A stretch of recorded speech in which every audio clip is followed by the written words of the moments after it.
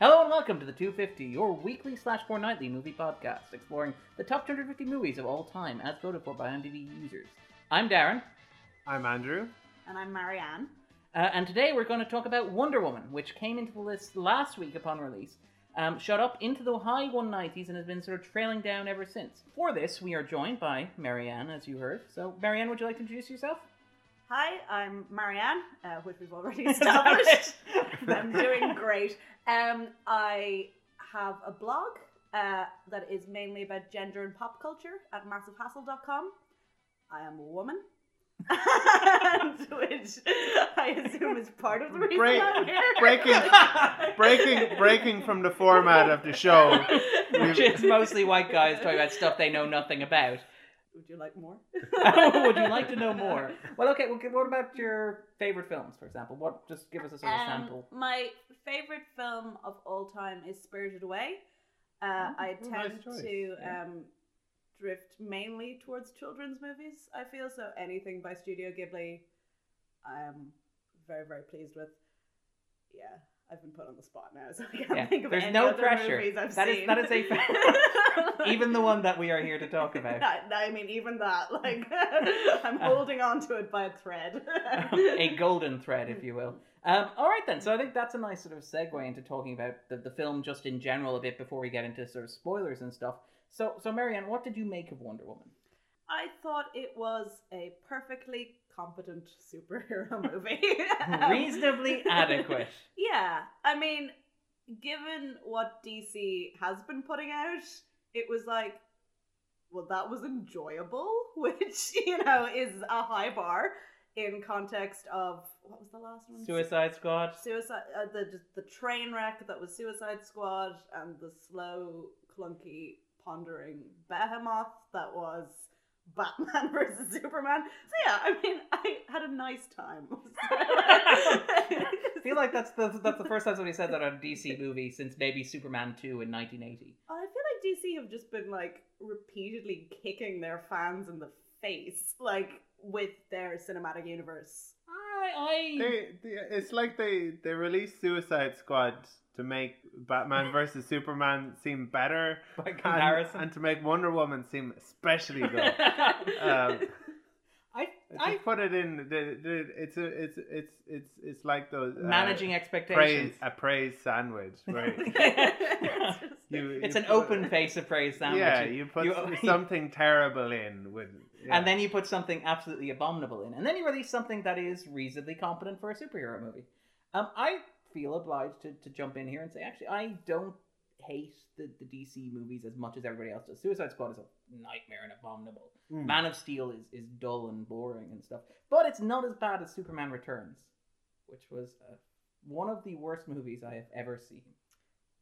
Yeah, I don't think I've even seen Superman Returns. I liked Superman 3. With Richard Pryor. Richard Pryor, yeah.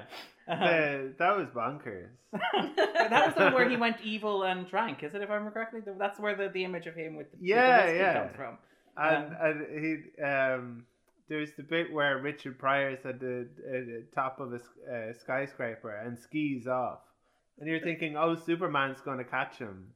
No, he's just going to land on the street level. Everything will be fine. Yeah. But anyway, back to the movie we are talking about today. Apparently, post-Superman movie. A post-Superman movie. But yeah, in terms of Wonder Woman, right, which is a movie that seems to arrive with a lot of fanfare and a lot of controversy, and it seems to have been like a nexus of pop culture discussion. Like, I mean, one of the things about Wonder Woman is it feels less like a film of itself and more like an event, and almost a front in the culture wars or whatever. But it feels like something that is, I don't want to say bigger than a movie, but something that has become bigger than a movie, if that makes sense. I don't disagree, but at the same time, every time there's just a movie with a woman in it, everyone is like, culture wars! It's like, what? Like, is it the existence of women that is controversial here? Like, it's very strange. I don't know. It really is, and it's really strange because people make such a big deal of it, but also because you get, like, the weird thing about Wonder Woman is the fact that it seemed to have very little publicity from the studio as it was coming out. It seemed like the biggest thing that happened publicity-wise for the release of Wonder Woman was those Alamo women-only screenings. which then set off those trolls on the internet, which turned into this massive news story, which then became like this. The story of Wonder Woman became the story of this one douchebag in New York trying to crash a women's only screening to raise money for charity. The trolls make it so easy, though. They're just like, oh, well, we are your publicity machine. Yeah, what it's like with Ghostbusters. It's like of course more people were going to want to see that movie because of the way that it was being treated before it was even released. Yeah. And I think we had a similar view of that. Like it was a good movie. Yeah, it was good. Not it wasn't as good as people wanted it to be, and it wasn't as bad as other people wanted it to be. Yeah. It was a quite enjoyable film, which it felt like because you'd had that build up of just like it became an event and a statement. It felt like the fact that it was a good movie of itself wasn't enough almost. Yeah. Which is very, very strange. And I wonder if that's the case with Wonder Woman. Like, I really, really, really enjoyed Wonder Woman. Like, yeah, and I even for trolls, well, I suppose maybe they just have these fantastic imaginations. But I suppose if they'd went to see the movie, even for the most kind of, was there even that much in it that would offend even the most backwards of people? Yeah. Well, I mean, there was a woman in no man's land, Andrew, and that's the label that we're using here. The only thing I can think of that would actually be offensive, and it's phrased in such a way that it's not really offensive, is the bit where Diana's talking about how men are necessary for procreation, but when it comes to pleasure, unnecessary. Which seems like a line that's intended to imply that all the Amazons are also, like, they're a perfectly functioning society, without men. But also, if you're offended by that sort of thing for whatever reason, you can assume it's just a reference to masturbation. But actually, that's one of the things that sort of struck me about Wonder Woman is it's a feminist movie, but it's not. I feel like Ghostbusters was intentionally confrontational. Yeah. In that you had stuff like the repeated castration imagery. You had stuff like the bad guy being basically one of these online trolls. Which was nice, because, I really enjoyed it. Yeah. Because because it's making, like, a strong choice. That's it. I mean, I didn't like in this movie. I guess it's a very kind of like 4 quadrants version of feminism. No. Okay. Like. Okay. Idea.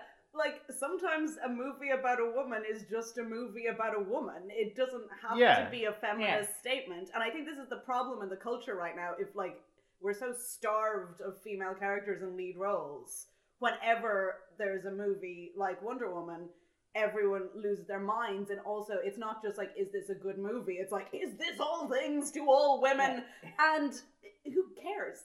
Ultimately, I think. I think we're probably allowing, or maybe I'm allowing all these kind of think pieces to influence, steer the narrative, I guess. I mean, I'm someone who writes about gender and pop culture, but I have stopped doing that in recent years because it is just, like, firstly, such a circle jerk. And secondly, it's almost becomes counterproductive to go into every movie with a female protagonist being like, is this feminist? Is this the heroine we need right now? Yeah, and because firstly it kind of implies that, like, every movie should carry this burden and every movie should, like, deliver the feminist hero we need. And it's like, no, we're allowed just to have, like, competent movies that happen to have women in them. It doesn't need to be groundbreaking stuff every time. Well, I suppose from the point of view of having, even though we never covered Ghostbusters, I think we've spoken about it and that point about, like, having these role models or little girls. Like, we have a friend who has a daughter, and now she can grow up and she can be a Ghostbuster, and no other boys can say, well, there's no girl Ghostbusters. You can be the receptionist. Yeah. Whereas Wonder Woman isn't anything new. She isn't, but I mean, it feels like she's been underexposed compared to the other members of the tribe. Like, it feels like Superman has had like a bajillion terrible movies in the space that Wonder Woman has had a 70s TV show. Spider-Man has had tons. Spider-Man has been rebooted while we're recording this podcast. And he's also like Benjamin buttoning backwards. He's just getting younger and younger. And more British.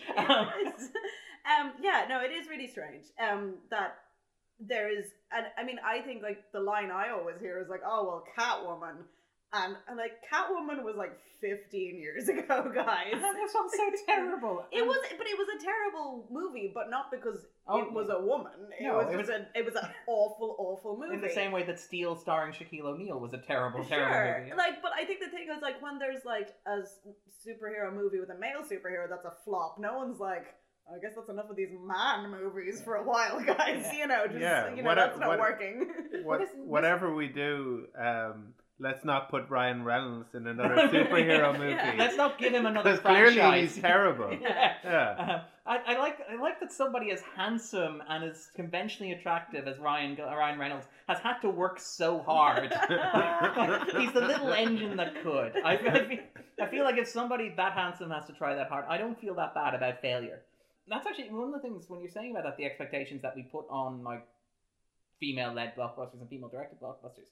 Like it's actually something that I've read a lot about, or I've read a lot about. That makes me sound, but I've heard interviews about, and like Ava DuVernay is very famous for talking about like when she gets offered a role, when she gets offered a film to direct, she never feels like it's a film to direct. She feels like it's a statement. She feels like her choosing to do it or not to do it becomes an event of itself, rather than it's just like, well, I'm just not interested in the project. And it's like if I don't do it, then nobody else will, because the studios can only name like 3 female directors. Or if I do it and it flops, and this is actually something Patty Jenkins said when she was doing Wonder Woman, if she does it and it flops, that is the end of A, all female-led superhero movies for the foreseeable future, B, all female-directed blockbusters for the foreseeable future. And like you look at this and you think Johnny Depp can make all the movies that he has made. He can make Mordecai, and he can make Alice Through the Looking Glass back to back, and Pirates 5, and somehow he's still the Invisible Man in the, the Dark Shared Universe, or whatever it is, the universe we're building, which is great. I love that it's like, can we have Johnny Depp in this movie without actually having to look at Johnny Depp in this movie? Yeah, there's that sort of expectation, I think. I suppose maybe that goes to show that while we can choose not to, and while it shouldn't be a big deal that this is a movie with a female central character, with a female director, and that it shouldn't matter so much. I suppose for what you're saying there about the amount of responsibility that they feel, because the failure seems to weigh more upon them. Yeah. Well, I mean, think of like Doug Liman, the director, for example. Like he's made stuff that hasn't made its money back, and he will always have like a Tom Cruise project in the pipeline. Yeah. And that will never happen. Like Patty Jenkins, for example, her one feature film is Monster, and that was made at this stage, nearly a decade and a half ago. And since then, she's had projects drop through, and she's directed a lot of television. But she's talked herself about how she didn't feel that she got the opportunities that other directors in her position got. Like, so for example, like the new Jurassic World film is directed by the guy who did Safety Not Guaranteed, which was a little indie film. Or stuff like the new Star Wars film is directed by Rian Johnson, who directed like Brick. Or even Christopher Nolan, when he came to the Batman films, his biggest credit was Memento. Like, you have this movement from small budget to big budget, but it doesn't seem to apply to all directors. And it seems like every time that you do have a woman do it, becomes a statement. I don't know. Yeah, no, I mean, and this is the thing, like, it does matter. I kind of wish it didn't matter. Yeah. But obviously it does. And you can't pretend that this isn't a big deal until you have something resembling equal representation in front of the camera as well as behind the camera, Yeah. Which is kind of why I feel like I liked it. I actually liked Wonder Woman a lot. I liked it a lot as a conventional superhero film. I liked it as a very, like, it is very much in the style of the 1978 Superman. It's a standard conventional superhero origin. Like, Patty Jenkins was at one stage going to direct Thor 2, and you can kind of see she likes that. It's a very, like, you can see the influence of Thor on it. You can see the influence of Captain America on it. Oh, definitely. Mm-hmm. But yeah, it seemed like it had taken elements of both of those movies. It almost seemed a little bit too familiar. I liked it, but I mean, one of the things is though, I find it hard. Even if I liked it a lot, and it wouldn't be like one of the best films I've seen this year. Wouldn't be one of the best films that I'll remember seeing. No. But I find it hard to begrudge like the loud reaction to it, like the fact that, say, it's on, because we're gonna get to this. Do we think it deserves to be on the IMDb 250? I find it hard to begrudge the reaction to it, the enthusiasm that's received, the sort of the loud shouting. Like there's articles in the Guardian about people who are seeing this and standing up in the cinema and cheering. And while I wouldn't do that, I would find that odd and kind of awkward to do myself in a cinema. I can't begrudge somebody for seeing something like this and being that happy to see it. You know. You're not really a stand-up and cheer. I'm a really pessimistic guy. Andrew has sat beside me through so many films, and I haven't stood up and cheered once. When has that ever been a thing? That's it's the like you're watching a football match or something. Yeah. And like the actors are actually impacted by what you're doing. It's like Gal Gadot is just like she'll make it this time because I'm cheering her on. Yeah. And like that's the thing is that, and it's something I noticed. A couple of film critics, prominent film critics, have noted as well. Is like there's a sense of like, I don't know, like performativity almost to the way that this is received. Like there's a tendency of people to get really emotionally invested in this film, and I can't begrudge them that. Like, I can't begrudge people being really happy that this film exists and like loving this film and like thinking it's amazing and it's one of the best films of the year, and it's a film that's very important to them. And I actually like, even though I think the film is very good of itself, I am actually glad that it's had that impact. I'm glad that it's something. I don't know. I guess this is the Darren loves everybody and has a big open heart where he's like, everybody should enjoy cinema, and if one person sees Transformers 2 and it warms the cockles of their heart, well then that Michael Bay gentleman can sit down and know he's done a good job. But I find myself sort of like, the reaction to it's amazing. The reaction to this has been like very, very loud, and I find myself like, even if I don't. Do you mean amongst fans? Amongst fans and amongst like. Again, this is because I don't think the critics have been particularly hot on it, have they? I think there's been a lot of kind of like 3 stars and yeah, sort of like no one thinks it's no serious critic thinks it's terrible. Yeah, I think at the moment. Armand White, damn it. Yeah. Yeah, Armand White is not a. Armand White is the man Ebert described as a troll.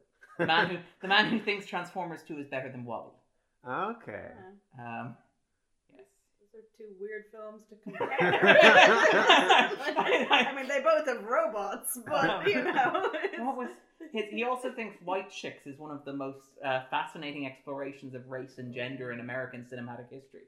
I was listening to somebody. I feel like Marianne's whispering that so it can't be heard on the recording.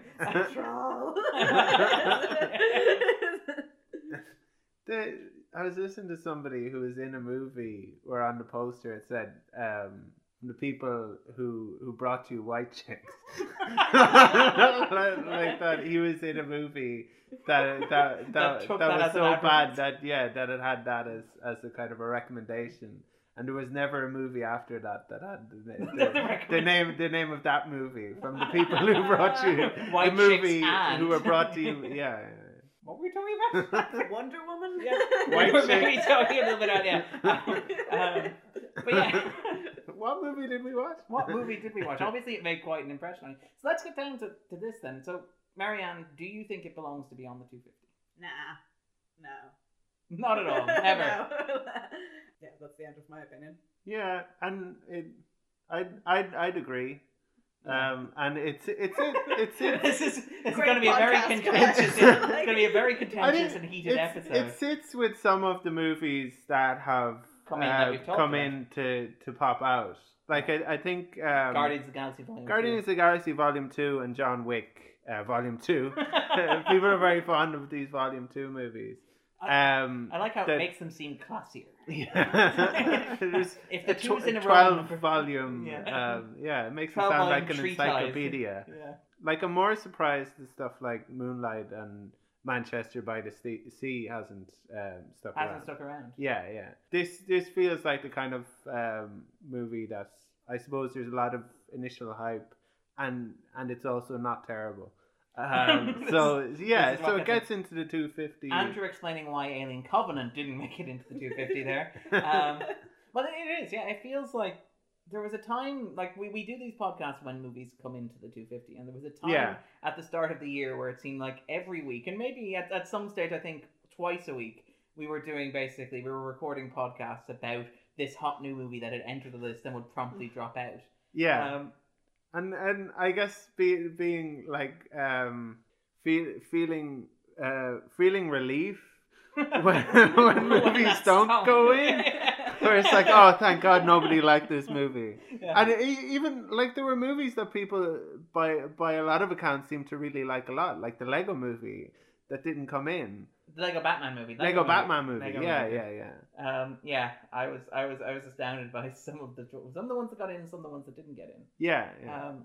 I think movies have been popping in a lot more since we started the podcast. It wasn't meant to be like this. Yeah. We'll call it the 250 pounds. Everyone wants to see if their movie will be on next week.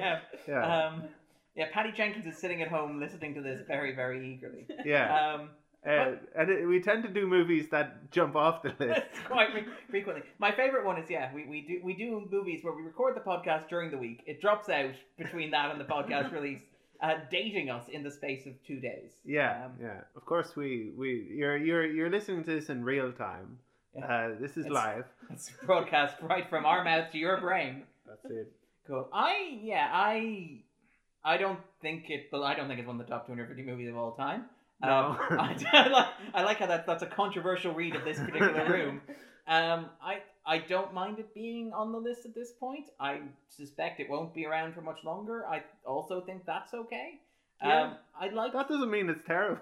No, that doesn't It's not one of the top 250 movies ever made, therefore it's terrible. When we see movies and they don't make the top 250, it's like they must be really bad. That they're not one of the 250 best movies of all time. Yeah, what's that list like? Because I like the IMDb is a very, very strange community of people. But one of the things I like about the list is that it's dynamic and it changes, and so you do get stuff like this, and you get. That's the bit I don't like. That's the bit Andrew really doesn't like.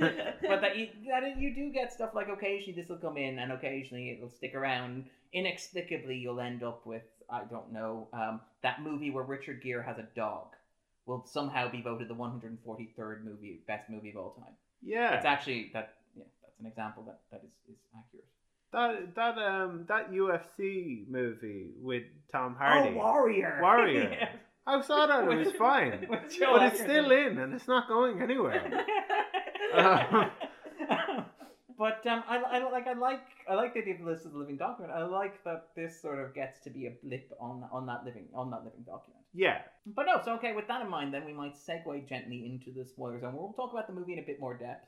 All right, then. So join us on the other side.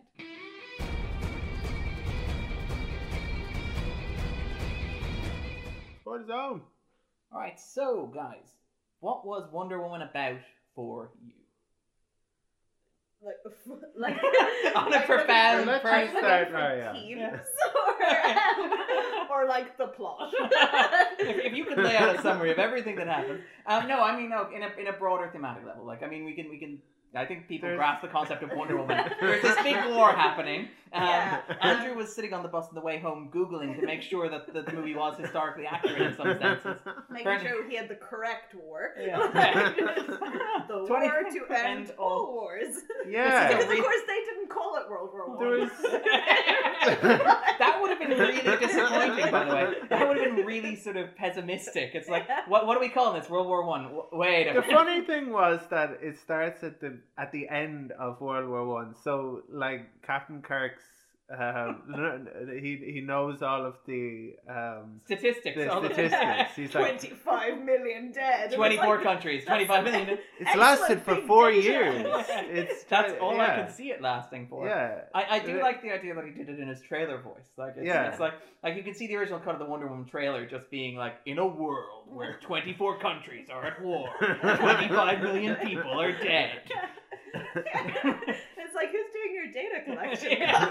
They are very, very good. Oh, I got one. I don't want to shoot another German. I have to do the paperwork. Yeah. 25 million and one. All right, Ted. But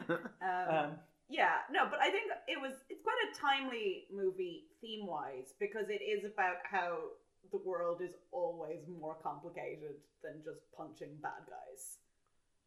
Yeah. Which is what I liked about it, actually. I liked, like, it is a conventional superhero movie in many ways, but I liked that idea about it. It's strange to have it at World War One. Rather than World War II. Yeah, because it's weird having Germans as the baddies in a movie when they're not Nazis. Because because it sets up and that's, I guess, the payoff at the end of the movie when you discover that these Germans can't be the baddies because they're not Nazis. Yeah. You need someone in an English accent. Yeah. Because we're so used to Nazis. Proper enunciation, yeah. Well, actually, I quite liked the World War One setting for a number of reasons. Like, I liked... Well, first of all, I think it was... Should have known that the English characters were truly deep inside it all. But I liked... Well, okay, obviously, I suspect it was a pragmatic decision to differentiate it from Captain America, the First Avenger. Yeah. Sure. Yeah, and Wonder Woman's beat is World War One, like in the comics. That's, Steve Trevor, that's all established. So I guess they could have put her in Nazi Germany.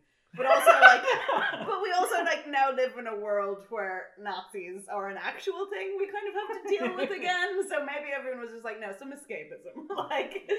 It's for people who think that punching the Nazi in the face is going to, that is going to solve the all of the problems. Well, if you punch all the Nazis in all their faces, seems to be the solution that Wonder Woman is proposing. I found it strange that this movie, the idea that Wonder Woman has that draws her from her kind of island paradise into the world of men is to defeat Ares, who's the cause of war. And presumably they've been living in this island paradise, oblivious to all of the wars that have happened since. Yeah. And they think this is the first time there's been a war, and thankfully it's the last. Because they called it the war. Yeah, they have to defeat Ares. So she thinks that it's Ludendorff. Yeah. But it's not. And discovers at the end of the movie that is actually David Thewlis. Which is amazing. Yeah. But she discovers it's the only character it logically could have been. Once it turned out not to be Ludendorff. I was thinking... That was exactly it. I was thinking, wouldn't it be great if this guy, David Thewlis, isn't the baddie at the end? That would be a twist. Yeah. I was on board with. I liked the twist. I actually liked if only because the Ludendorff thing felt like it was reasonably well played, and the twist felt logical rather than throwing it. Like the fact that you could predict it was David Thewlis was a sign that it was not a crazy out of nowhere sort of insane twist. The thing though, when she's defeated Ares, all the Germans kind of take off their caps and start hugging. and they're like, oh, there's no war ever now. That's spoiler, yeah. I guess that is it was kind of the sort of logical inconsistency at the center of this movie is that they do a lot of Captain Kirk being like it's more complicated than that, Diana. Sometimes humans are just evil, and then she kills Ares, and it's like, oh no, actually, it was Ares. It's grand now. Yeah. So I quite I liked that. One of the things about it is we talked about how it's a very standard conventional superhero movie in terms of its plotting. So you have the prologue at the start, which is structured very much like, say, the Krypton sequences from Superman, from Man of Steel, etc. But and then you have she goes out into the world. She's destined to fight this villain. She has a weapon, the God Killer, which we're implied is to be a sword, which is like your standard superhero sort of element. It's like a kryptonite for killing Superman. It's like your world engine in Man of Steel. It's like your plot element that's going to come back and be important in a big way. And one of the things I like about Wonder Woman is the fact that it doesn't. The fact that the sword is completely useless. The fact that she sets up, what if she's a hero who doesn't? What if I never use a sword? And then at the end, turns out the sword that she took is completely useless and irrelevant. I liked that aspect of it. No? That wasn't a twist. Was that really a twist? 5 minutes in, where her aunt is like, she must never know what she really is. I was like, oh, she's the God Killer. Okay. Yeah. That's... Yeah. I was thinking she was going to be Ares' daughter, and at the end he would be like, I am your father. But I think they did that in another film, to be honest. I think that may be a slightly borrowed. What would be a good twist if she was just Ares all along? Have you seen Adaptation? No. Okay, well, there's a movie in it in which it's fantastic. It's about Charlie Kaufman adapting The Orchid Thief, and in it he invents his fictional brother who writes blockbusters, and they're terrible blockbusters, but they're really successful blockbusters. And one of the ones he pitches is called The Three, and see if you can guess the twist here. It's about a detective who's trying to track down a kidnap victim who's being held hostage by a psychopath. What is the twist in this? They're all the same person. So I'm now sort of imagining a version of Wonder Woman where Gal Gadot is simultaneously Gal Gadot and David Lewis. Like the role is just her with a mustache. You might have to get an accent coach. So she's the kind of Savile Row Magneto, where he's floating up like in his suit with the long jacket, and it's amazing they didn't keep the bowler hat on him for that sequence. I'm really disappointed. I mean, or the umbrella in his hand. His armor was awful. It really was a disaster. But it was so surreal, like seeing his big hulking armored form when the helmet gets knocked off and it's just David Lewis's head on it. But even when he was just flying around, it was like, did this armor you just made for yourself not fit you properly? Somebody's overcompensating. But I love the proper enunciation, like even as they're doing the big throwdown in the high volume win. I hope you'll accept my offer. Join us. Yes. I've been practicing this monologue for years. Yeah. There was also just like no kind of like, it's just like, why have you just been hanging out in England, like weirdly advocating for peace? Like, was the, what was the long game here? It kind of annoyed me that they never went into that. I don't know. I thought the long game was though that he was basically irrelevant. That basically his impact on mankind's desire for war was minimal. Like one of the things that sort of strikes me about the DC movies in general, and this is really weird to say, but they're really cynical about mankind in general. Like most superhero movies tend to end on the note that people are worth saving. Like even the Christopher Nolan movies, which are people generally regard as cynical, typically have twists on them where ordinary people who seem to be terrible are actually decent. It's like the prisoner boat at the end of The Dark Knight, or Selena Kyle coming back at the end of The Dark Knight Rises.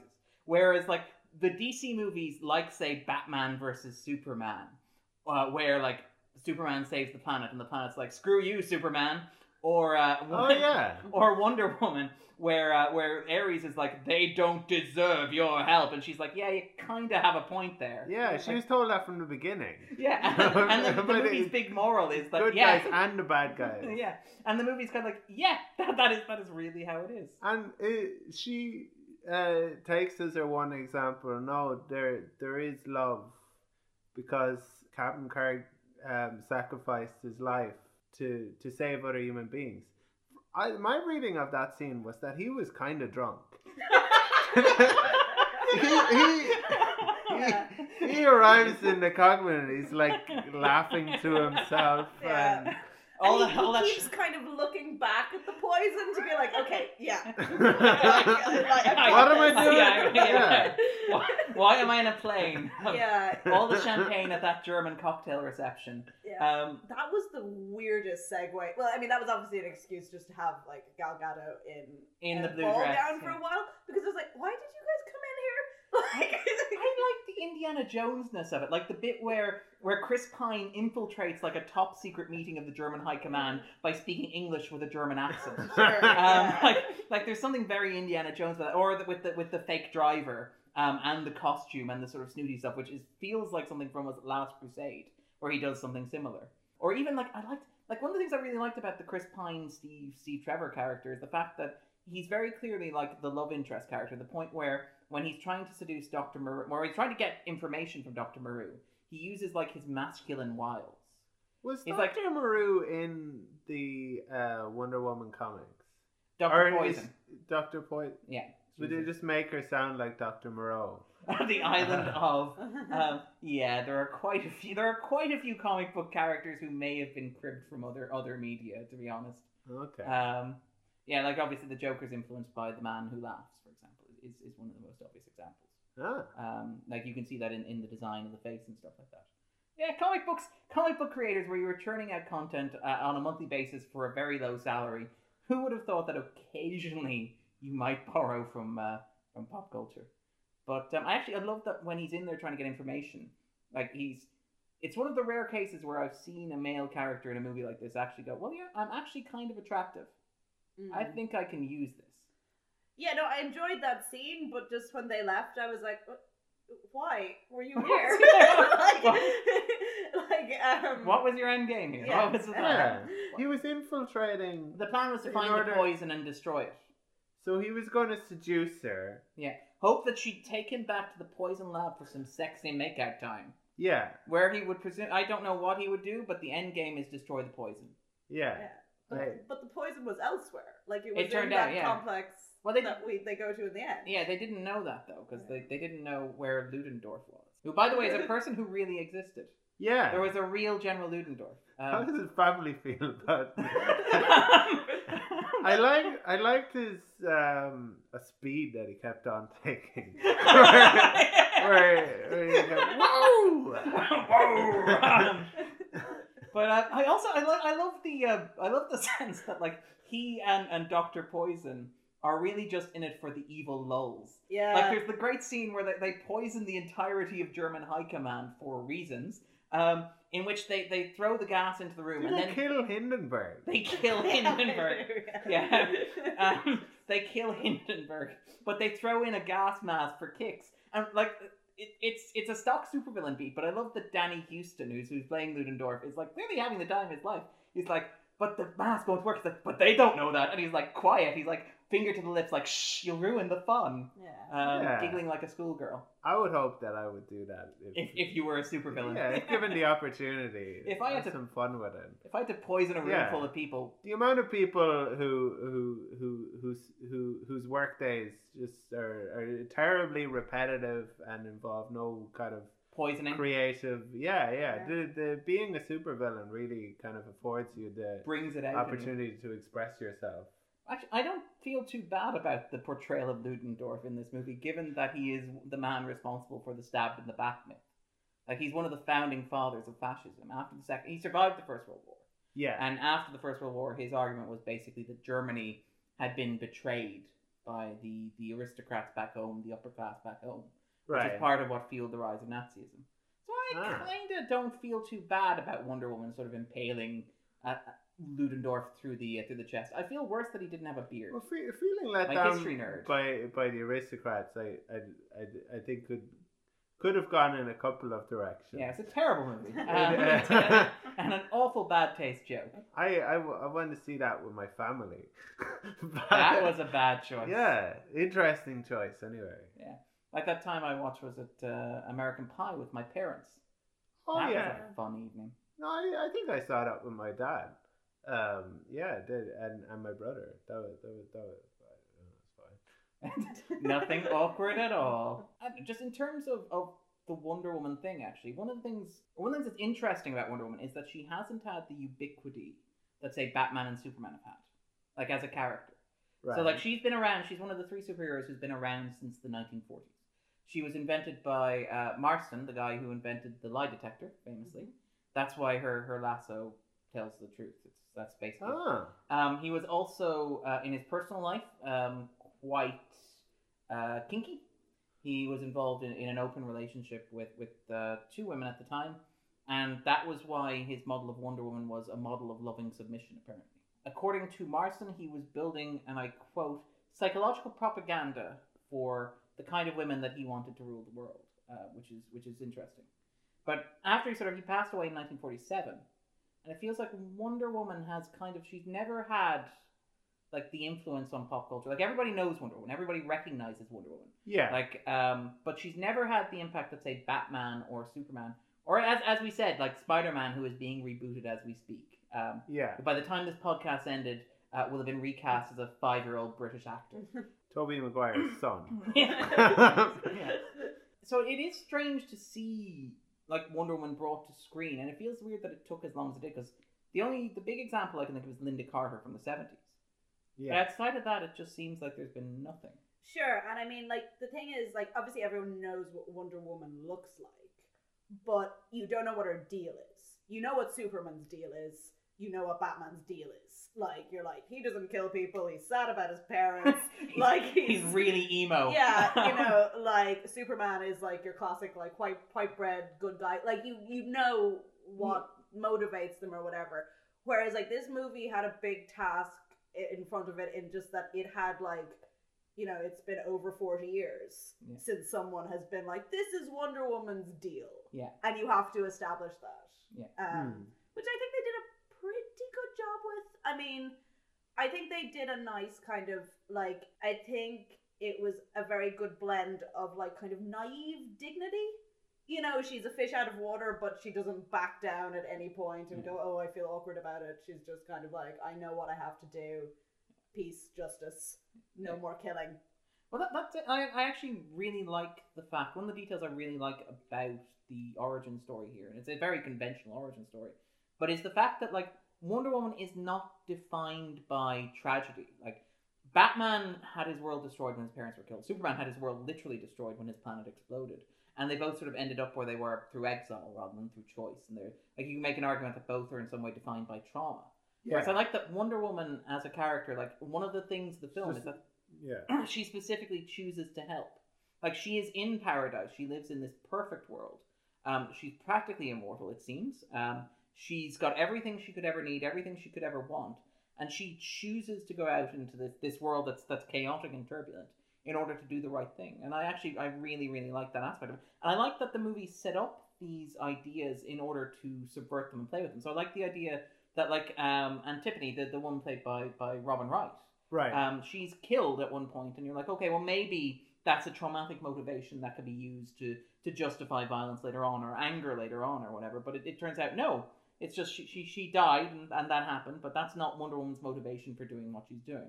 There's never a sense that she goes back and she thinks about it, or she feels angry about it, or betrayed by it. There's a sense that, like, no, that happened, she's over it, and she goes out and she does it. And there's this thing again where, and you mentioned this earlier, Marianne, where, like, there's this repeated theme of, like, Wonder Woman believes that she can kill Ares and end the war in this sort of, like, video game end condition sort of rule, in this sort of, like, you know, Superman blows up the world engine, Batman stops the nuclear bomb at the end of The Dark Knight Rises or whatever, but, like, that Steve Trevor repeatedly points out, no, that's not actually how it works. That's not how the world works. But I like that there's this suggestion in the movie, and you're right in that the ending isn't... I don't think the ending fulfills it as well as it could. I don't think the theme is sort of delivered upon in that closing moment where she actually kills Ares and everybody hugs.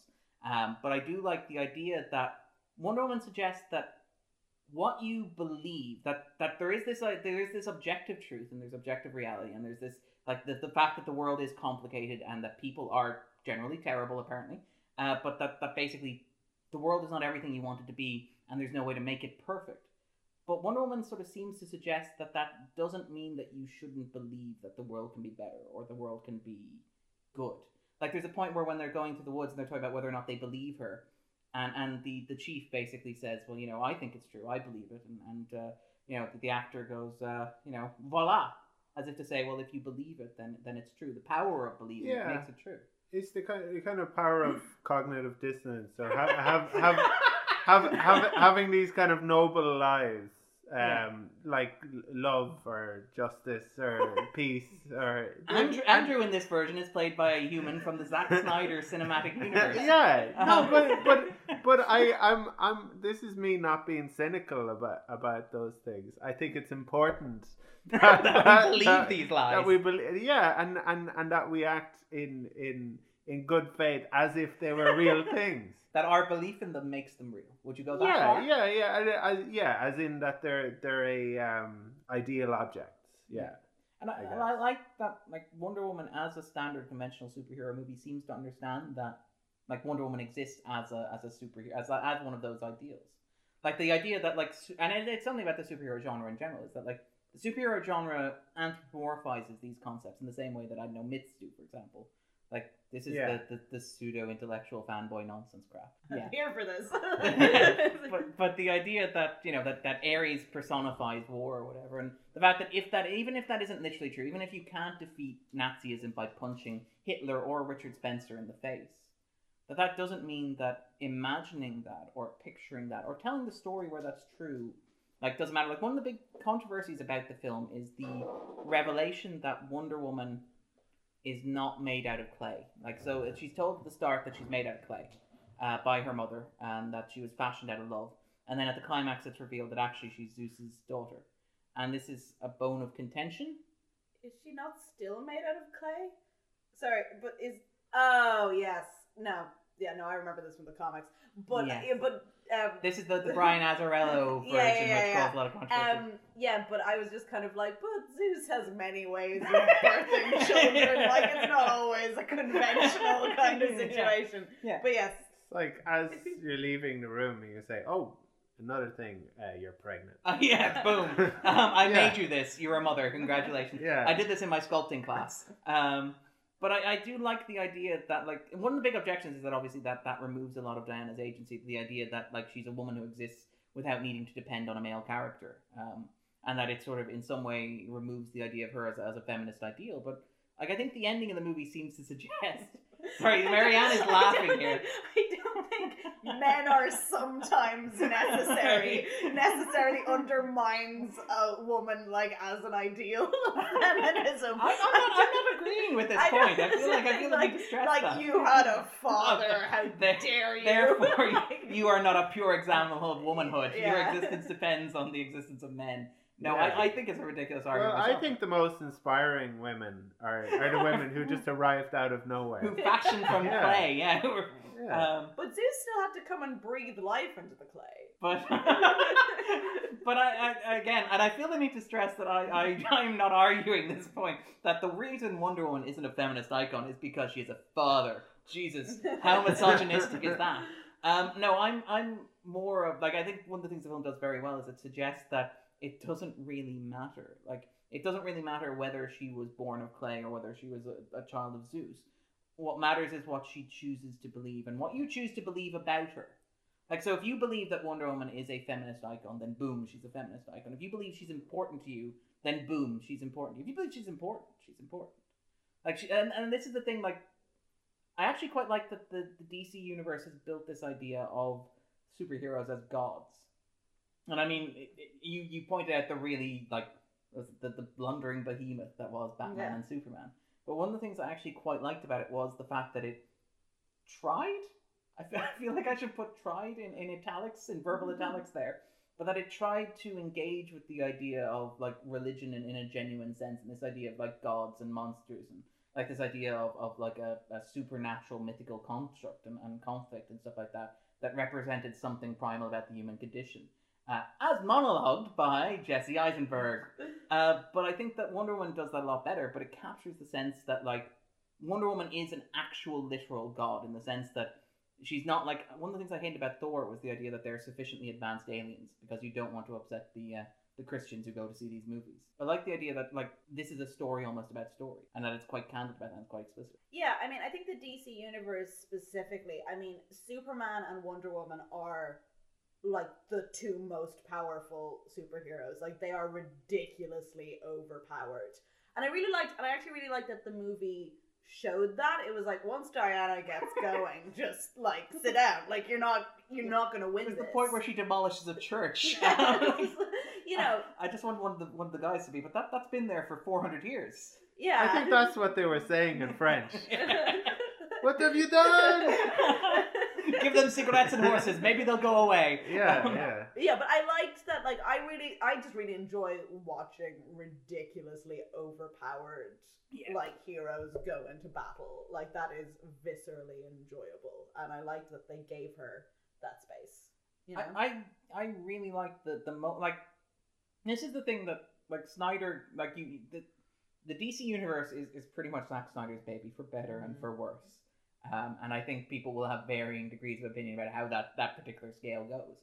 But, like, even in Wonder Woman, in the way that Wonder Woman is shot, where you have those sequences where she's lunging towards the camera and it's slowed down and then it's cranked up. So it's almost like you cover the same amount of violence in the same amount of time, but just at different paces. I liked her kicking that German guy through the wall. I like that as an image where it just like bursts through the wall. Oh, through the window as well, yeah, with the shield, and he falls down. Yeah. And he falls down. But even the bit where she has her own little warehouse fight sequence and stuff like that. Yeah, that was fun. And I really, really like that sort of like, and it feels horrible to say it because it sounds really superficial, but I like the sort of action hero quality of it. And I liked it with Superman as well to a certain extent, where you have this sort of like, and this is maybe not the best comparison to make, but you have this sort of almost Reifenstahl-esque approach with the way that Snyder shoots Superman, where there's a sense that he is actually literally an ubermensch. And I like that Wonder Woman got the same treatment in terms of style. Like, there's a sense that she exists at a level beyond any other character in this movie. Where the point where even when Ludendorff is on his little how did you describe it? His speed? Oh yeah, his angel dust. Yeah. When Germans take angel dust. His speed coke. Yeah. That even when he's on it, he's not a real match at all for her. No. To the point where like she whips him around like a kite at one point. But I like the thought of Thulis arriving and saying, "You see, I was Ares all along. You didn't kill that other guy, did you?" That would be really awkward. Yeah. I think you guys liked it as well because you both laughed at the same time. The quick cut where there's a moment where she confronts Thulis in the thing. She reaches behind her the whole time. Where is her sword? Yeah, she reaches behind her to get the sword, and it cuts away to Steve Trevor having an incredibly important plot conversation, and then it cuts back to Wonder Woman hopping off the roof with the sword, landing. And you're missing the sequence where she had to put her foot on Ludendorff to kind of lodge that thing out. Yeah. Stay here. Yeah. I'm really disappointed there wasn't a point in the conversation where the body just drops off, like where Thulis is giving this big conversation about how important it is, and his body just rolls off the roof. Yeah. There were many better ways to handle that, including her just having her sword, you know. Maybe it's like he let her go take the time to get the sword because he was really looking forward to her finding out that it didn't work. Yeah. The sword doesn't do anything. Yeah. I feel really disappointed that there wasn't like a shot of while this was happening, Thulis sitting there checking his watch patiently, listening to the sounds of her trying to pull the sword out. Oh, that reminds me. I thought there were loads of anachronisms in this movie. I was thinking, they didn't have ice cream. You do realize this was only 100 years ago, right? First I was thinking they probably didn't have ice cream on the street. It's and it's there are recipes for it in that I you have suppose to go to special ice cream factories. I don't know, like families took trips. Country homes where it's like, I have something special for you. It's called ice cream. But no, I think there was rationing during World War II where there was no ice cream, pretty much.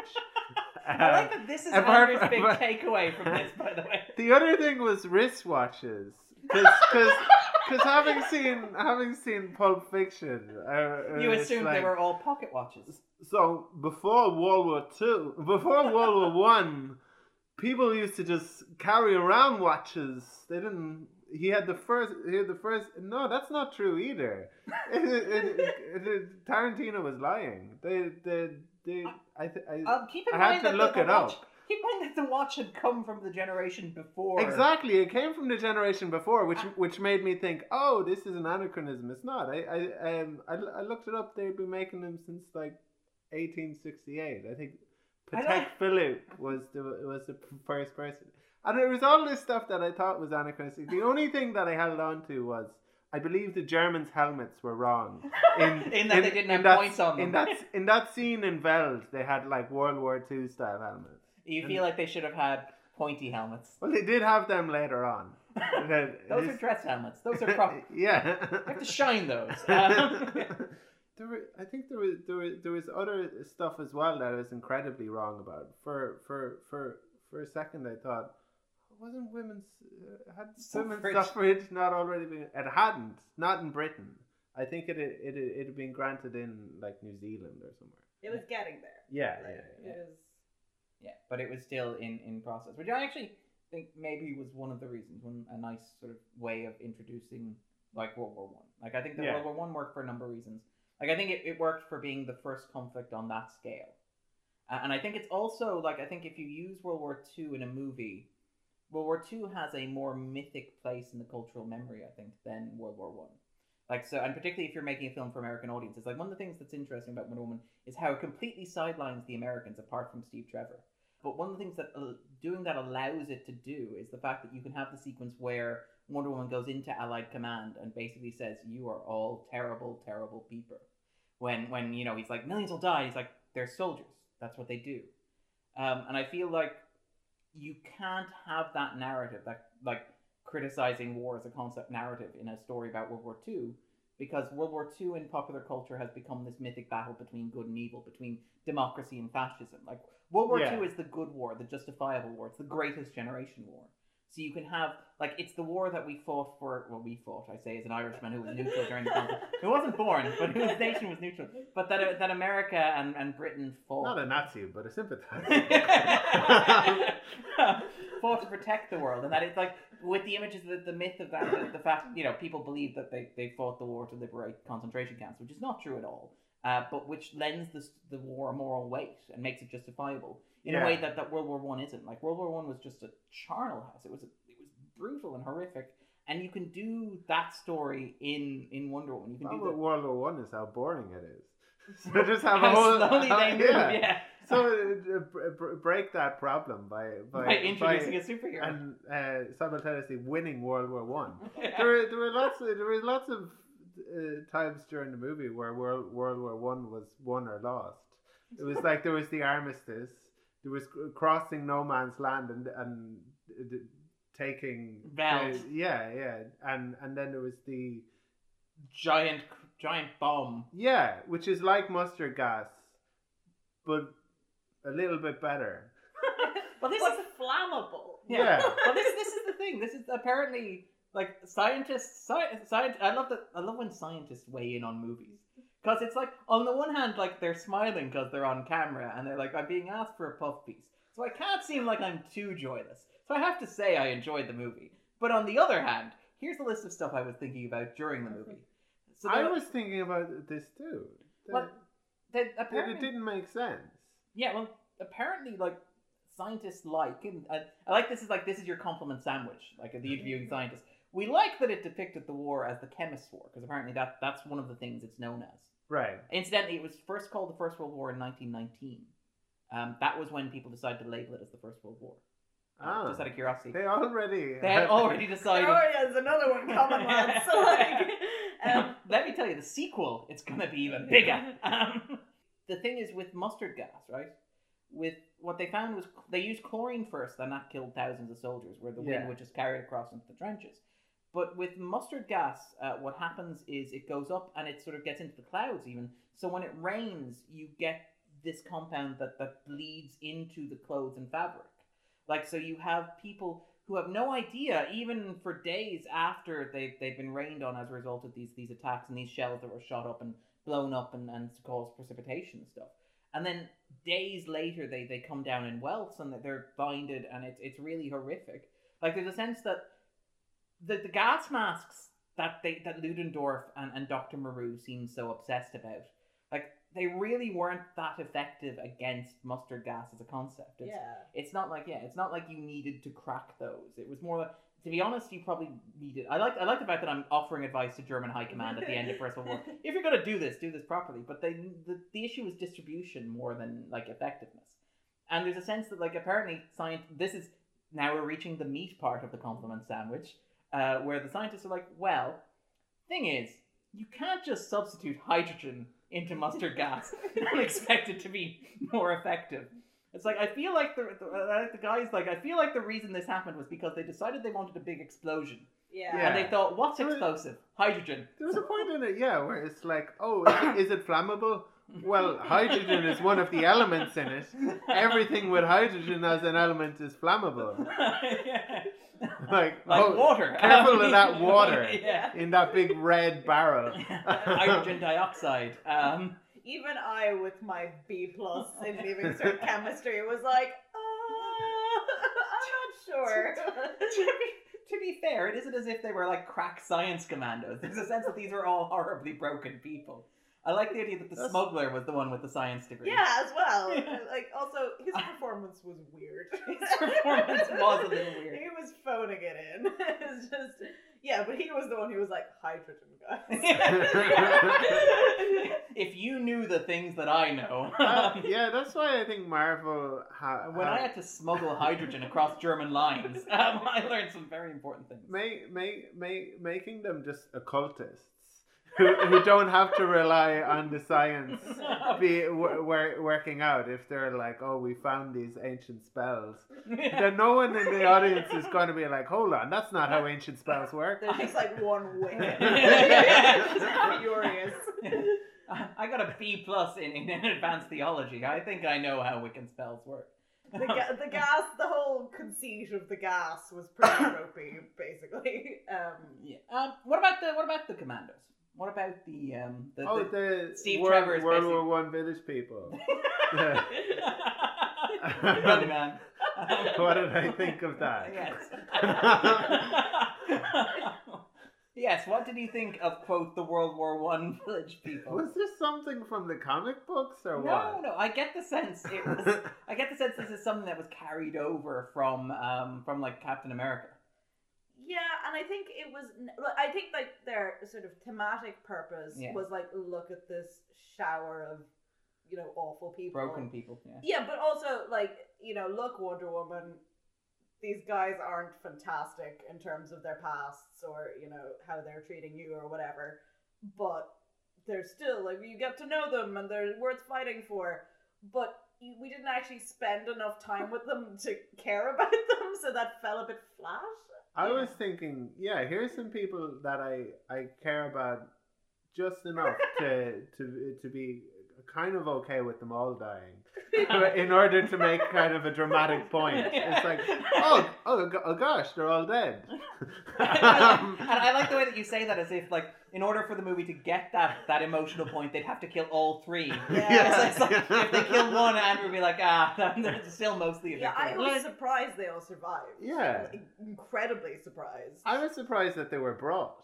If you're going to take a character from Trainspotting to World War One, bring Begbie. Not Spudge. Yeah. Also, like, the whole thing with Spud's character was they have this moment where it's like, he doesn't shoot anymore. And that's never addressed again. I like that. I thought he's that was coming nice because he's good at shooting. Yeah. I guess he doesn't he's shoot, not but gonna that's shoot anything. okay. Yeah. But I liked the idea, and I think this played into the thing with the God Killer, where you had the big sword that was supposed to kill Ares and didn't, and the sense that you have like this supposed to kill Ares and end the war and doesn't. Where you have this story that's not true about him, and you have the fact that like he's set up as this. So you imagine there's going to be a sequence where like, and there's the moment in the big battle for Veld where he takes the rifle out and he points it towards the sniper. You're like, yes, he's going to get that do that one special skill thing. It's like, in a fight scene where the guy who's been playing with a knife all movie, all of a sudden just throws a knife and lands it in somebody's eye. You're like, this is his one moment. This is the one thing where he's been carefully set up and established. Do it, Scotty. Yeah. Iconic. Yeah. That's it. It's like the Scotty works the transporter moment in Star Trek. It's like, at one point in every movie, there's a moment where only Scotty can work the transporter. Where you're like, there's going to be one moment where they need a sharpshooter, and it's going to be him.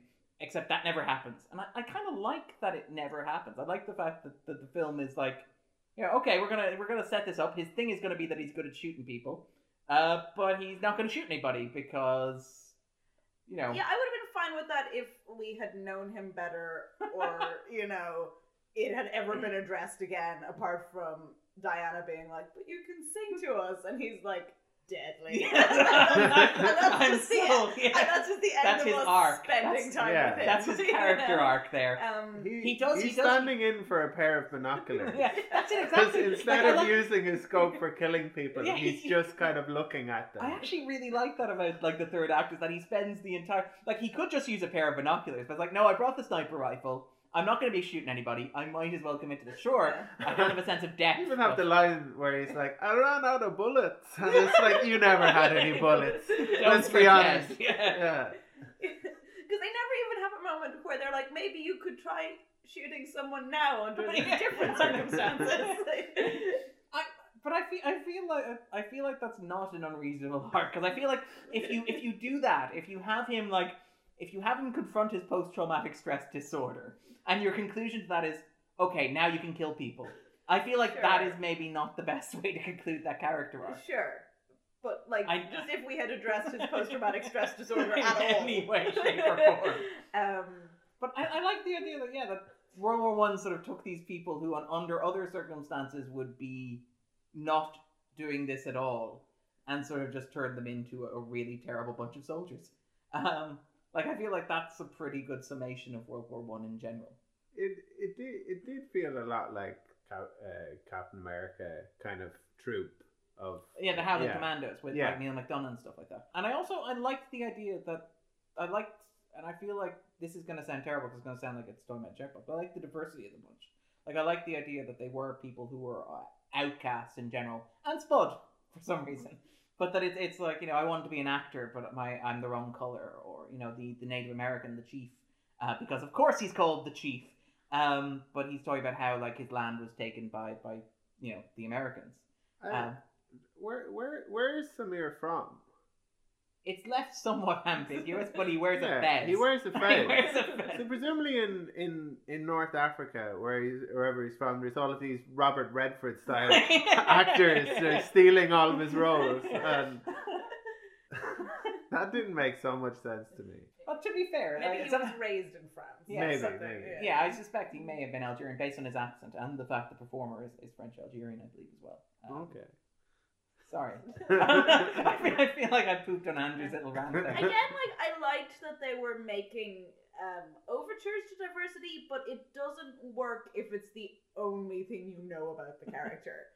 Like, it doesn't work if, like, the only thing of significance the chief ever said is, like, they took my land. And there's nothing else to him. Like, that is when it does actually just start to feel like it's more tokenism, which is a word I rarely use because I think it's normally deployed to say... To diminish it. Or to say less of this, less of people who aren't white, like, no one wants to see that. But I do think it's like, if you're going to include these characters, make them at least characters, yeah. Or two-dimensional, maybe too. Yeah, I mean, even two-dimensional. This was just like... I feel like Spud singing is the most character development any of them got, and he's the Scottish guy. Sure. Spud likes to sing. He doesn't like to shoot people. This is his dating profile. I guess you don't have to really round them out if you're just looking for like a small pat on the back. So, with the danger of discouraging, it did feel fairly kind of a little bit cynical. I thought that I had less of a problem. I do think they could have been more rounded out. But I do like that you got lines like Sammy talking about how he was the wrong color to be an actor. Right. And you do get stuff like the chief pointing out that, Steve Trevor, for all that Steve Trevor's a good guy and charming and above average, he's also, it's not as if his history is particularly bloodless as well. And I feel like, having a character exist solely to point that out is a bit cynical, but I feel like it fits with the themes of what the movie's doing. I'm really not mad about Chris Pine. Really? I don't know if it's all got to do with you hate the Star Trek 90210. He's the worst of the four Chris's. No, yes, I would disagree. He's the worst of the four Chris's. No. Who do you think the worst of the four Chris's is? Pratt. Really? Oh no. What? Pratt did Passengers. That's an I haven't seen it, but he also did Parks and Rec. He also did Jurassic World. I again haven't seen it. No, I'm beginning to see why this is tempered. Like his Parks and Rec is. I mean, he's only number 2 in fairness, but like Parks and Rec. Hold on, who's number 1 then? Hemsworth. Interesting. Hemsworth is brilliant. I love Hemsworth. I think Hemsworth would be my number 2 as well. Yeah, it's Hemsworth, Pratt, Evans, Pine. Like, Pine is the worst. It's just Pine is like, have you seen was it Hell or High Water? Yes. You didn't like him in that? He does an awful lot of acting. It's just, and even in this, why can't he just be lovable? No, but slow your roll. But there's just too much kind of like twitching and sighing, and now my head is moving, and it's just like, just say the line, dude. Like, which is Kind of weird. 'Cause I have a question. Like, is Chris Pine is attractive apparently? No. Okay. 'Cause I look at it like I see it with Evans. I see it with Pratt. I see it with Hemsworth. But I look at Chris Pine's face, and it looks almost like a character actor's face. Like, Pine seems to be one of those actors who came up and got mistaken, like James Franco. He's like, at some point, somebody in Hollywood pointed at him and said, "There's a pretty boy lead actor," when in fact all he wanted to be was a character actor. I think. Oh, you think? Maybe. Like, I can understand like why he is pretty. I just. Okay. I'm not personally like picking up what he's throwing down. I liked him in the Wet Hot American Summer. Everybody was in that, yeah. Yeah. Well, look, the Chris's have to have a ranking. Yeah. And I would strongly disagree with that ranking, but I put him number 4. Interesting. All right, I've outvoted. Welcome back. Yeah, I actually to the Chris cast. Yeah, we're getting our wires crisscrossed, aren't we, Andrew? Woo. Yeah, sorry. Hi-oh. Pining for Chris. This is the point where one of you chimes in that he's a very wooden actor. But anyway. What was it? Scott Ackerman talking about the MTV Music Awards, and they were they had to come up with like these silly like introductions, and it's like. He's named after a tree. She's named after a fairground attraction. Please welcome Chris Pine and Anna Ferris wheel. Sorry. We spent 4 hours on it, and that was the best gag. He was like talking about how amazed they were that they were being paid to write stupid jokes like that. See, this is my calling. That or tabloid headline writer. But yeah. Let's talk about the performances then, because I liked Pine in this. I thought Pine was quite effective in this, and I thought he was very effective because the role was consciously superhero partner. It was consciously like superhero girlfriend, basically Lois Lane in the 1978 Superman film, to the point where you get the scene in the alleyway where like they're accosted by muggers, and he's all gun shy, and it turns out actually she's the one with the ability to stop them. There were some. It reminds me of how there were some very rubbish lines in this movie. He says that something along the lines of, "Have you guys just came from the bad guy convention?" Yeah, I feel like his one-liner game might not be great. No. Yeah, that was also weird that they kept giving him that joke, even though his whole thing as a character was like, humanity is more complicated than that. It's the bad guys. Yeah. To be fair, his plan is to infiltrate a meeting of German high command by speaking English with a German accent. Sure. It's, you get the sense that like they were very surprised when he came back alive from the mission they sent him on. No, as soon as subtitles come up, like people will just leave the cinema. Yeah. But then just have them speak in regular accent, like their regular people accents. Just accept it as a convention. I find it really weird that like the convention for people who are speaking German is they're speaking English in a German accent. I thought he was having a lot of fun in it, and I thought, you know what, Chris, you have your fun. You've earned it. Yeah. I actually I didn't like when I say he's the 4th Chris. I mean, it's not that I hate him, like all the Chris's have their merits, but he is. You're not having a Chris's of conscience. No. Oh my god, I'm leaving. I actually did enjoy him more than I usually do in this. Like, yeah, I just find sometimes just a lot of acting, and in this as well, just like this is a specific criticism I have of like a lot of actors where he's trying too hard. Just and like because it's such a straightforward character as well, it was like you don't need it, but like he was having fun, and you know what, good for him. The bit where they put the lasso of truth around him, and he's like, I'm a spy. I'm a spy. It's like I felt really good to get that off my chest. I'm a spy. I'm a spy. I like that. I know. And I felt like it fit with the kind of pulpy tone of the movie as well. Like, because the movie does feel like, as much as we talked about it being Indiana Jones, it being Thor and Captain America, it feels very much like a throwback to the Indiana Jones sort of movies in a way. And then it becomes like Saving Private Ryan for about 10 minutes in the middle, which is really disconcerting. It's like, you know how bright and colourful and fun it is? Let's look at people having their legs blown off. children who are orphaned, grey fields of mud, What were those? villages that are enslaved. What was that mother and her child doing in the trench?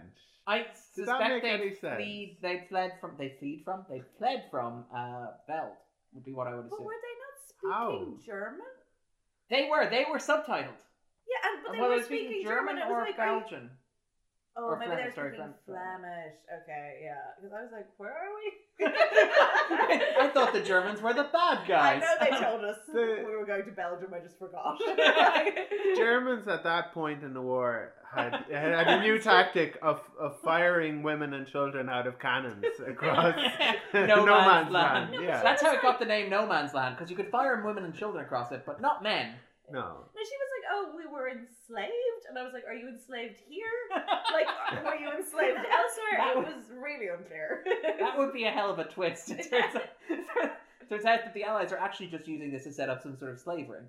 Actually, let's talk a bit about Gal Gadot then. Right. And what we... I was surprised by how good she was in this. Having seen her in like kind of the Fast and Furious 5. movie. Yeah, yeah.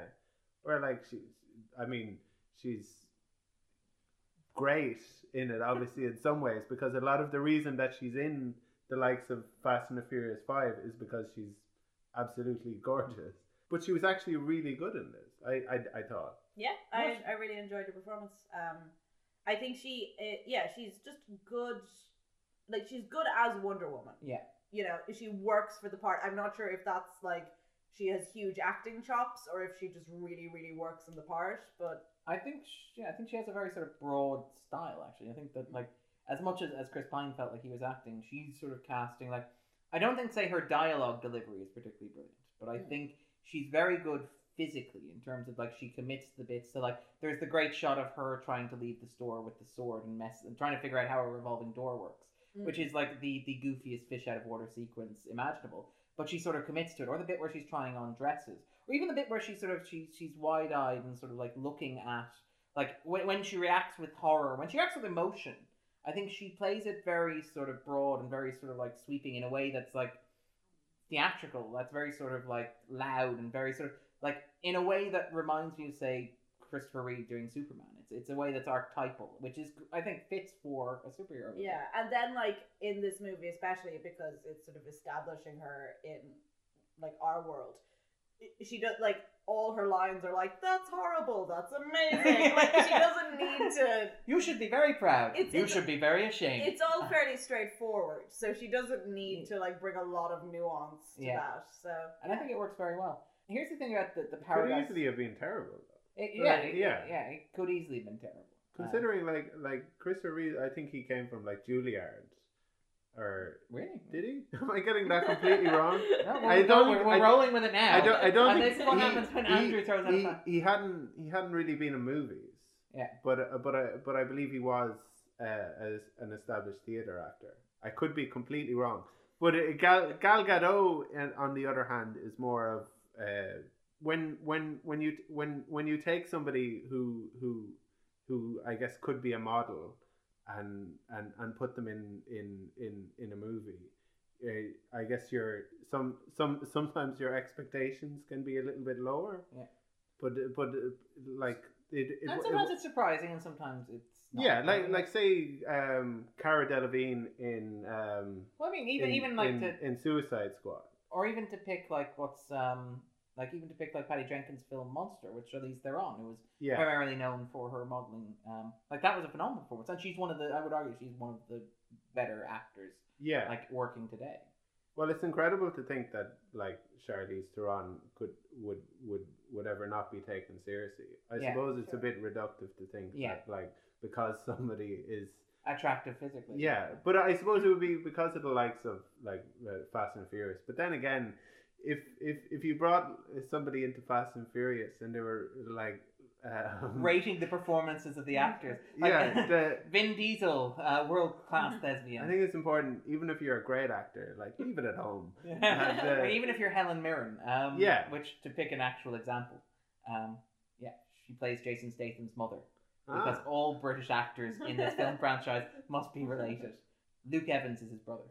Yes, that's Which right. is really strange because I felt like watching Fast and Furious 8, I remember being more happier to see Luke Evans than Jason Statham. And I was wondering when that happened. And do you think Fast and Furious 8 deserves to be on the 250? I haven't seen 8 yet. Nor I. Top of the list. No. I think I've seen up to 5. Really? Yeah. I would argue I've seen from 5. Together we make the perfect team. Yeah. All your Fast and Furious questions answered. What was up with the accents on Paradise Island? Yeah, I was about to say, I'm not going to say her name right now. Robin Wright? And I want to get this right. It's not Antiope. Is it not? Oh, okay. I want to get this right. Antiope. Antiope? Antiope. There you are. I shouldn't have said it. Sorry. Yeah, that's okay. It was like an hour later. Antiope, when she, at certain points, and this was just taking me out of it so much, she sounded like a Nord woman from Skyrim. It sounded, the accent, like, I feel like the actors on the island were sort of adjusting their accent around Gadot, right? And it's like, this island is probably somewhere around Greece, but there's a little bit of Israel in there. Yeah. And so, like, Robin Wright is like, feck it, I'm going Scandinavian. Yeah. What's it, the bit where we should protect the island from invasion? Yeah. And I love Robin Wright, and I like that she... It was literally like, it is not easy being a woman in Skyrim. And I was like, what? Yeah, it was very strange. It's like in Alexander, where Colin Farrell is Alexander. So, right, like they. I know that Oliver Stone justified it and said, like, oh, the people of Macedonia would have been like the Irish, really. When you think about it. Yeah, but then all of the kid actors are like, tell us about the Persians, Aristotle. It really does seem like, especially some of the smaller kind of roles for the Amazonians, that they were just like, oh, we should just talk like Gal Gadot. Listen to how Gal Gadot speaks and sort of... I'm not sure they were even like, let's speak like her. I think they were just like, an accent. Any accent. An accent that is not my accent and maybe faintly sounds like English isn't my first language. Yeah. Go. Vaguely European. So yeah, that sort of jumped out at me a bit, because I like Robin Wright. I think Robin Wright is great. Although I did like the Batman Begins-esque training sequence. You'll think the world will be fair! I don't know what accent that was. It was even less convincing than Robin Wright's. What, is that not how she normally talks? I've been watching House of Cards wrong all this time. But yeah, it was a bit striking. They could have got Diane Kruger. Actual had her European accent. talking her regular regular accent. Yeah. But then people would wonder why there was a German speaking on the island, why there was a German accent on the island that was not monstrous. Well, they all speak like 100 languages, so maybe they're just like, oh, well, whatever I learned first. Yeah, I'll go with the accent here. Yeah, the only reason they're speaking in English is because all the television is in English. It's the only signal they can get out there in the middle of the ocean. Whole episodes of Friends. Just on constant repeat. Somehow in like August. Humanity is worth saving. Yeah, if only for this reason. What do we think about the backstory to the film, actually, in terms of like there's a lot of exposition in the opening 20 minutes of it. I kind of wanted the movie to start with an action set piece, a little. Like to kind of set up that kind of we're watching a superhero movie. Like, I'm already excited. This is, I mean, I don't know to what extent that would have been service, and I suppose maybe they were counting on people not having seen Batman versus Superman. It's like hope enough people haven't seen Batman versus Superman for this movie to be successful. And we better set it up. This is the horrible introduction of the Bruce Wayne, where he sends her the picture. Yeah, because everybody likes Batman, right? And the way to sell a Wonder Woman movie is to make sure that Batman is not actually in it, but that his name is in it a lot, and maybe not his name, but like his real name. Like I feel like Bruce could have like couriered that rather than having it delivered in a giant black van labeled Wayne Enterprises by two guys who presumably flew all the way over from the States in a black van labeled Wayne Enterprises to drop it off at the Louvre. They were trying to think of ways to make Ben Affleck seem more likable. It's like, let's not put him in it. Have either of you seen Suicide Squad? Yes. Yeah. I watched it on a ferry. I feel I like that Andrew had to justify it. It's like I was trapped. There was nowhere I could go and nothing I could do. I had no option but to watch it. But like it is really desperate in its like, look, Batman's in this movie. People like Batman. Let's get you to watch this movie. Do we mention Batman? I feel like we haven't had Batman on screen in 30 minutes, so let's cut to a shot of Batman. And I feel like even in Wonder Woman, where you have that, where it's like it's neatly quarantined at the start and at the end, and Ben Affleck doesn't actually appear. There's still a weird sense of like we need to have something tangentially related to Batman in here. Is it not also that they're building up to Justice League? Well, the shared universe aspect. And it's kind of, sort of establishing that they're just in touch. I like the idea that like after Wonder Woman does whatever it is in Paris, she just sends a text saying, just stopped a bunch of thermonuclear terrorists, lols. I mean, they might be establishing Batman Wonder Woman romance. Well, that was the animated one, wasn't it? Yeah, which is the only version of Batman I have any time for. Ooh. So, yeah. I don't like Wonder Woman having a superhero boyfriend, but I feel like there are people who believe that like Wonder Woman and Superman should be a thing. Oh, that was the new 52. That was, yeah. But it's just burn it to the ground. Terrible decision in general. But I like if you have to pair Wonder Woman up with a member of the Justice League, and to be clear, you don't. But if you feel a compulsion to, I like the pairing of Wonder Woman and Batman. I feel like that's a much better pairing. I don't even like them as a pairing. I just like them having chemistry that is never acted upon. So, yeah. Well, I mean, yeah. Well, Batman has the mentality of a 12-year-old. Sure. Like I don't think he's quite ready for that level of commitment. But, well, actually, to be fair, one of the things I like about Wonder Woman is that when it gets going, ignoring the framing sequences, like, it's a relatively self-contained movie. Like, there's no point in the middle of it where you have, like, oh my god, it's the Infinity Stones, or oh my god, this is secretly Darkseid, or oh my god, this is the thing that you're going to see in the movie that we're releasing in November. It's like, actually, it's just like, hey, here's a neat self-contained narrative that unfolds with no connection to anything else. And to be honest, like, the Amazons are probably going to pop up in Justice League or whatever, but, like, Chris Pine is probably not going to be back for the sequel, which we can say because we're in the spoiler zone. And, like, there's not even a post-credit sequence, which I kind of like. Like, I feel one of the things that's exhausting, because myself and Andrew went to see Guardians of the Galaxy 2 recently, and that has five post-credit sequences. That was terrible. It's just exhausting. Yeah. Like, it feels like going to a movie is almost like checking a list of things that you expect to see. And I like post-credit sequences because I don't think people watch the credits enough. Andrew feels like you should appreciate the work of the people who made this movie. Thank you very much. And even appreciate the people who made the credits. There are not enough credits for credits. If Andrew were designing the credits, there'd just be the last title card would be big and stylish. Credits by Andrew Quinn. I like occasionally taking names from the credits and thinking, oh, that would be a good character if I take that person's forename and that person's surname and combine them. Yeah.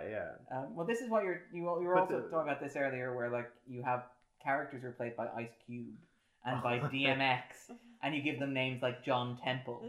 It feels kind of underwhelming to give these characters with distinctive names, boring, mundane names. Yeah. But yeah, it is nice that they put Wonder Woman in a self-contained movie.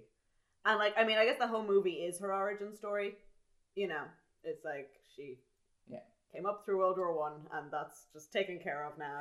And hopefully we don't she need... She killed war. And hopefully we, like, in future movies featuring her, we won't need too many flashbacks, because it's just like there's a whole movie dedicated to this. So, but yeah, I did think they spent a bit too long hanging around on Themyscira.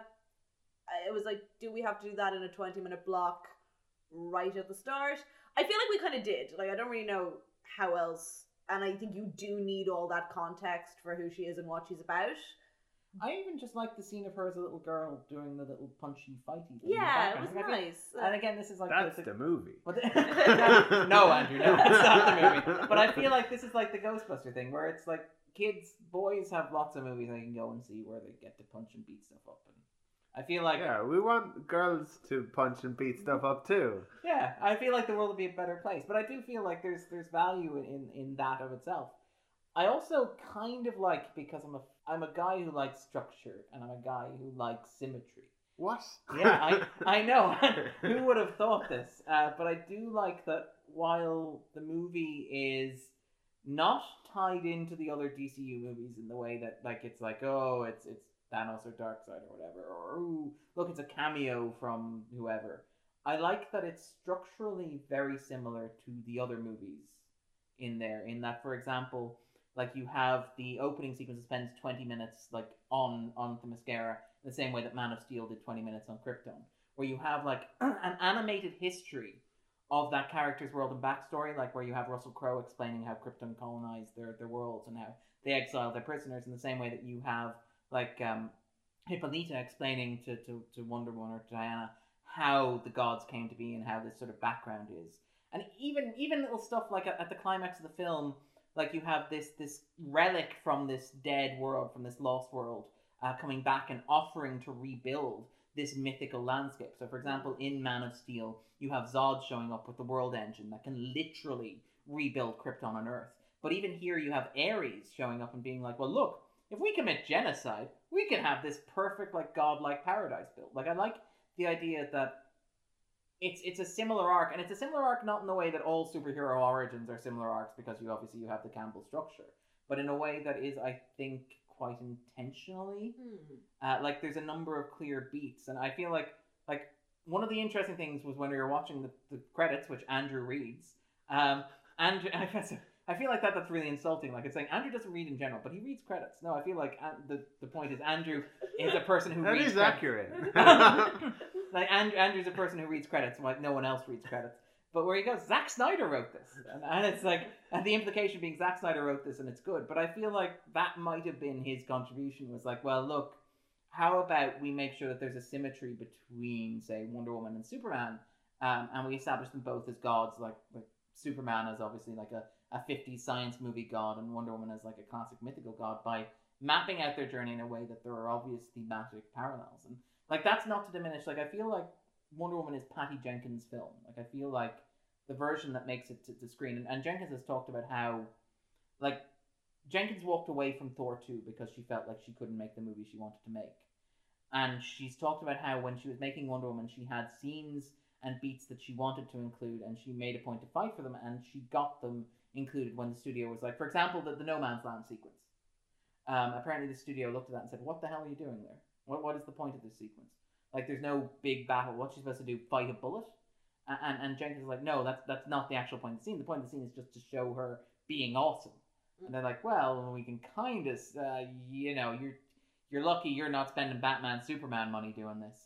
But I get this. I like that there is that sort of, it's similar structurally to the other DCU movies, but that it is Jenkins' movie through and through. Like, and I feel like actually that's probably, like, for all the DCU has been terrible in some regards, I feel like one of the things I like about it is the sense that it's, people talk about like Marvel and DC as if that's the comparison to make here. It's not. It's the comparison between Disney and Warner Brothers in terms of how they make films, right? So Disney is a studio that has been largely risk averse since the mid 2000s, when John Carter of Mars imploded, when they gave a director a bunch of money to go out and to make his science fiction epic in the way he wanted to make it, and it just bombed. And so since then, the studio has been kind of wary of making big investments in auteurist visions, and has favoured a more focus group tested approach. And that's something you see not just in the Marvel movies, but in other stuff as well, arguably in the Star Wars movies as well. Whereas Warner Brothers have historically adopted like an auteur-friendly approach. So, for example, like Woody Allen would have made many of his movies with them, for example, or Clint Eastwood would have had a recurring arrangement with the studio where he gets to do whatever he wants to do for a reasonable budget, and they'll produce it and they'll put it out because they'll know there's an audience for it and they'll know it's good, and he'll know that they won't interfere with it. And like, one of the things about Warner Brothers tentpoles is that they've typically worked because they've allowed directors to make their own mark. So, for example, the Nolan Batman films are probably the best example, because those are undeniably Nolan films, even as they're Batman films. But like, say, Fury Road, which Fury Road is like a great story. It's like George Miller said, I want to I want to go to Australia and I want to film this movie. It's like, okay, I can't go to Australia. I want to go to South Africa and I want to film this movie on a budget of 80 million. And they go and they take it back, and Warner's is like, they have a look at the cut and they go, well, look, have a bit more money, go back and do some more stuff. And he's like, well, if you insist. And you end up with this really awesome movie as a result. And occasionally you end up with stuff like Man of Steel or Batman Superman, where they go to Snyder, here's a massive budget, go do what you want. And Snyder's like, yeah, Ayn Rand, here we go. And the result is maybe not what you would want it to be, but I feel like it's an accurate glimpse into how he sees the world. Oh yeah, but I mean, I think the thing with Snyder is like ultimately he doesn't really like superheroes. I mean, that's kind of informing all that. Yeah. So yeah, it's certainly like his vision of really not having much time for superheroes. Yeah. But I feel like Wonder Woman is Jenkins' movie. I feel like Wonder Woman is the result of like somebody who like she's been wanting to get this movie made since 2010. To the point where I think it went to Michelle McLaren, who directed. She did some work on The X-Files, on Breaking Bad, she's done some Game of Thrones as well. And she's regarded as one of the hot and up-and-coming directors. Again, she hasn't had the opportunities that other male directors have had, like, say, for example, Alan Taylor, who eventually went on to direct Thor 2, which bombed, Terminator Genesis, which bombed, and some other stuff, which I'm sure will also bomb. Sorry, I feel like I'm being mean to Alan Taylor here, but just to prove a point. But I feel like Wonder Woman is the movie Jenkins wanted to make, and I feel like the film that we see is that. I feel like there's no point at which she was taken aside and told, well, you have to have this, you have to have that, you can't under any circumstances have this. Sure. I mean, I didn't feel much Snyder coming through it, which really not in the general contempt for human beings. I mean, yeah, a bit, but then the general respect for like Wonder Woman as a concept was there, so that was nice, you know. Right then, is there anything else about Wonder Woman that sort of jumped out? Did anybody like to sort of? Yeah, no, I just think, like I said right at the beginning, like it was an extremely competent superhero movie, and I don't mean that in a derisive way. Like I think that's enough. And it has, I think, really hopefully set her up to take the DC Cinematic Universe forward in a better direction than it's been going so far. Like, if that's the Wonder Woman we get in the Justice League movies, like, I'm on board. So. Absolutely. I do feel disappointed that we have to talk about movies in that sort of going forward direction. I feel. Well, I mean, I think with comics though, like with certain franchises, I'm like, this is annoying, but I mean, this is what comics do. Like, this is what the source material is doing. It's like the continuing story. Yeah, and also like you're 12 issues in. Here's a crossover, and you're like, I don't want to. I really don't want to read this massive Zack Snyder epic. Yeah. I just want the Patty Jenkins series. Nobody wants to read Stormwatch or whatever it is. Yeah. So, but yeah, hopefully, I think if they are like set on building this universe, like I always find it interesting because I think Grant Morrison goes through this in Super Gods. Marvel was always intended to be a cohesive universe. Yeah, it was built from scratch for that purpose. DC was a bunch of characters kind of bolted together, and I do think that's still like what drags the DC universe down to a certain extent.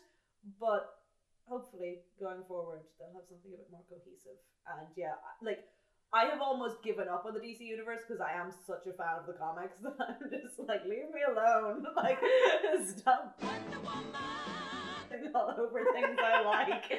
But, you know, this has actually sort of reinvigorated my faith in it, I think, which is nice.